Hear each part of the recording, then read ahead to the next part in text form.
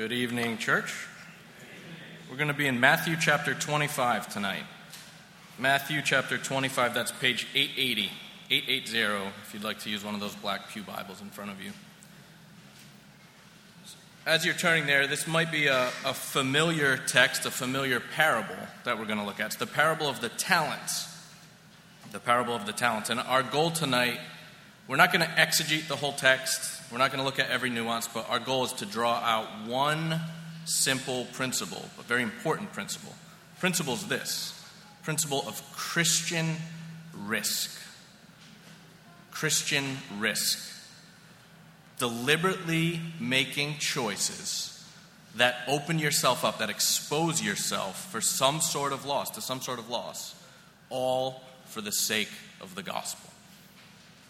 You might say, so Kevin goes on vacation and the former degenerate poker player gambler is telling us to gamble with our lives? What is going on here in this Baptist church of all places? Well, yeah, and I hope you're with me by the end of this.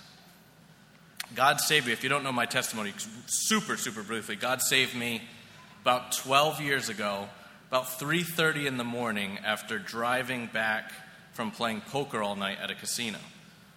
He saved me from a life chasing my idol, my dream of playing poker professionally. By God's grace, God has been so kind and merciful to me. I've put that dream behind me. But that doesn't mean that poker taught me nothing. God doesn't waste anything, right? He doesn't even waste those seasons of sin in our lives. So here's something that's true in poker. And the principle applied to life, I think, has massive spiritual implications. Here's what's true in poker. Winning players take aggressive risks. The best players, those whose return on investment, their ROI is the highest in the long run, they're always the ones who take calculated risks. They actually often have a reputation as being a little bit crazy, maybe even a little bit irresponsible by non-poker players who don't understand the game, don't understand what they're doing. So now we're going to read the text, and as we read this parable of the talents, it starts in verse 14. Think about that principle. Think of that principle applied to life, because it's here. So we'll start in verse 14 and we'll read down to verse 30. For it is just like a man, Jesus has been talking about the kingdom of God is like. For it is just like a man about to go on a journey. He called his own servants and entrusted his possessions to them. To one he gave 5 talents, to another 2 talents, and to another 1 talent, depending on each one's ability. Then he went on a journey. Immediately, the man who had received 5 talents went, put them to work, and earned 5 more. In the same way, the man with 2 earned 2 more. But the man who had received 1 talent went off, dug a hole in the ground, and hid his master's money. After a long time, the master of those servants came and settled accounts with them. The man who had received 5 talents approached, presented 5 more talents, and said, Master, you gave me 5 talents. See, I've earned 5 more talents. His master said to him, Well done, good and faithful servant. You were faithful over a few things. I will put you in charge of many things. Share your master's joy. The man with 2 talents also approached. He said, Master, you gave me 2 talents. See, I've earned 2 more talents. His master said to him, Well done, good and faithful servant. You were faithful over a few things. I will put you in charge of many things. Share your master's joy. The man who had received 1 talent also approached and said, Master, I know you. You're a harsh man, reaping where you haven't sown and gathering where you haven't scattered seed. So I was afraid and went off and hid your talent in the ground. See, you have what is yours. His master replied to him, You evil, lazy servant. If you knew that I reap where I haven't sown and gather where I haven't scattered, then you should have deposited my money with the bankers, and I would have received my money back with interest when I returned. So take the talent from him and give it to the one who has 10 talents. For to everyone who has, more will be given, and he will have more than enough. But from the one who does not have, even what he has will be taken away from him. and throw this good-for-nothing servant into the outer darkness, where there will be weeping and gnashing of teeth. Scared money don't make no money. Can't believe I just said that in a sermon. Scared money don't make no money. That's what a guy I used to play cards with used to say all the time. He was a good player. This is what he was trying to communicate. If you're scared to go all in, to shove all your chips, all your money into the pot, and instead you always protect them, you won't bet anything, you won't put your chips in unless you have an unbeatable hand, you'll never be a winning player. The best play in No Limit Hold'em, the game I used to play, is to often get your money into the pot as like a 65% favorite. That's the best play you can make. That's a winning play. Well, what happens 35% of the time then? You lose. You might lose today. You might lose tomorrow. You might lose the next time you do that. But if you keep doing that, in the long run, you win. You play the long game. So here's the main idea I want us to see tonight. This is it. By definition, as a Christian, you're playing the ultimate long game. You just are. You just are. You're banking everything on the promise that since God raised Jesus Christ from the dead, he will also raise you from the dead. Your whole life is invested in that happening one day. One day. Then. Not now, but then. And if you really believe that, and you trust, unlike this servant, you trust that your master is good and will deliver on that promise. You trust that he has proven himself in the cross of Jesus Christ in history. Well, then which servant will you be? Will you go out and put your talent to work, whatever it is the Lord has given to you according to your ability? Will you take a risk with your life? Or will you bury your talent in the ground? Will you get in the game and spend your life for the supremacy not of yourself but of the Lord Jesus Christ? Something that could be very costly, maybe even cost you your life. Or will you just sit around on the sidelines and play it safe? The servants who got the 5 talents and the 2 talents certainly didn't play it safe, did they? They took what their master entrusted to them and they risked it. Now, we don't know what kind of trading exactly or what kind of business they were involved in or what level of risk even it was.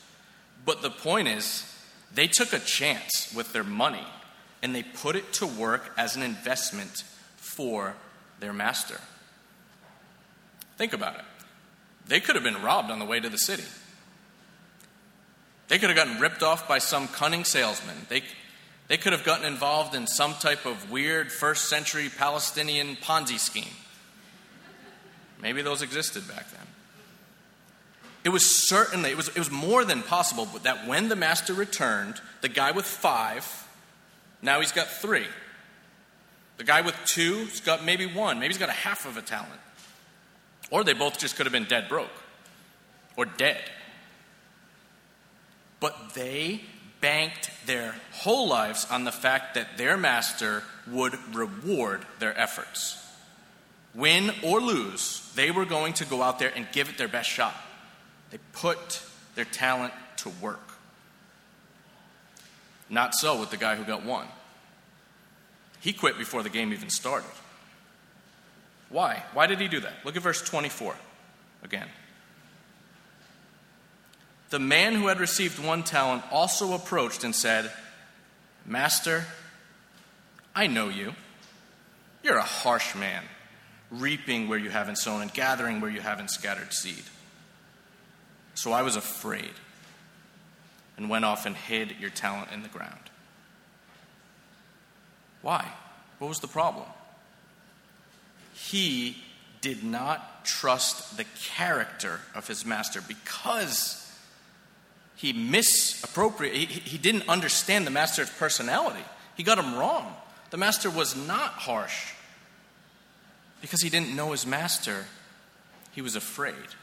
And his fear paralyzed him. Brother, sister, do you see the point here?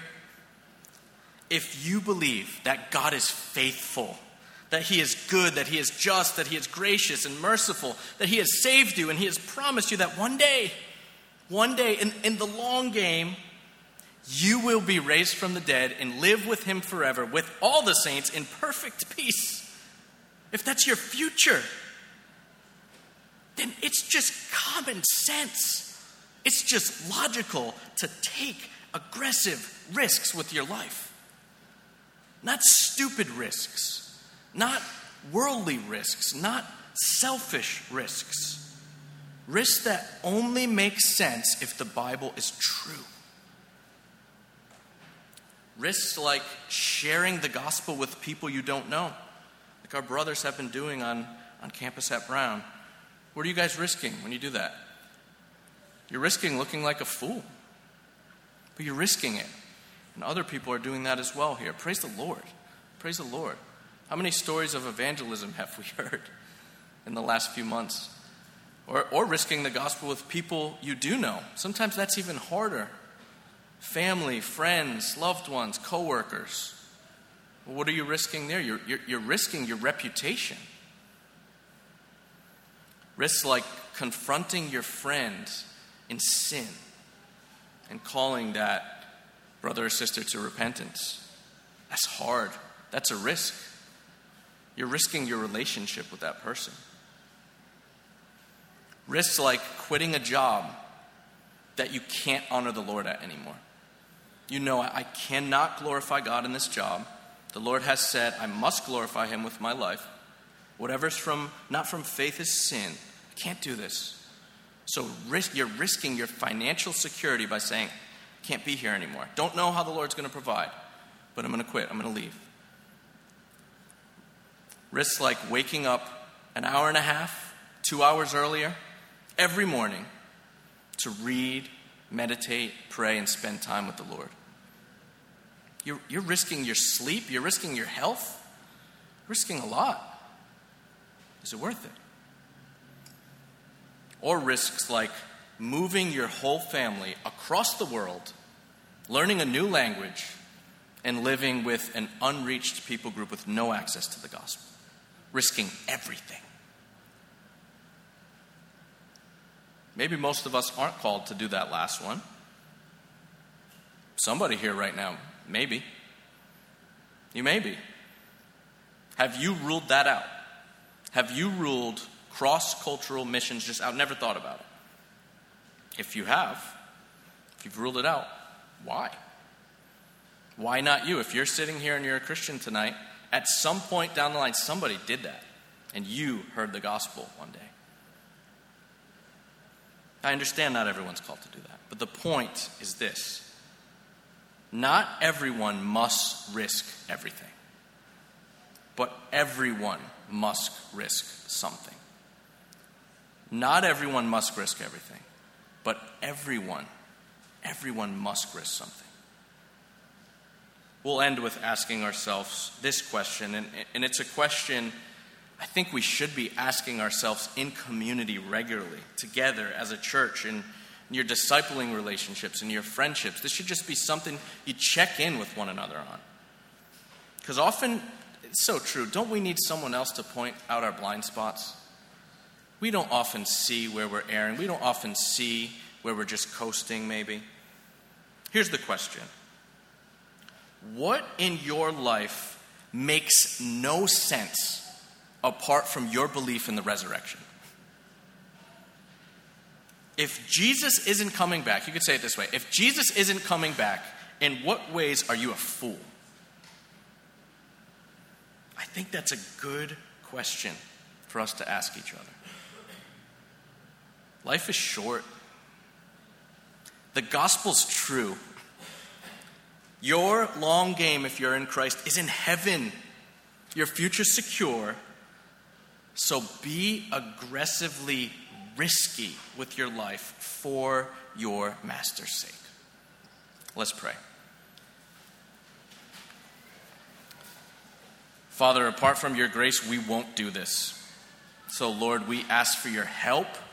As Kyle prayed tonight, as we prayed tonight together, Lord, we pray that even the big things like risking everything and going to another nation, Lord, maybe there's somebody here that should do that should start thinking about that, Lord. We pray for that. We pray that we as a church will support them in that. But Lord, in the day-to-day of those of us who are not called to do that, Lord, you call us to take risks for the gospel's sake. Lord, we pray that you'll give us courage to do that. Lord, we pray that we'll be faithful. Lord, we pray that we'll honor you. We pray in Jesus' name. Amen.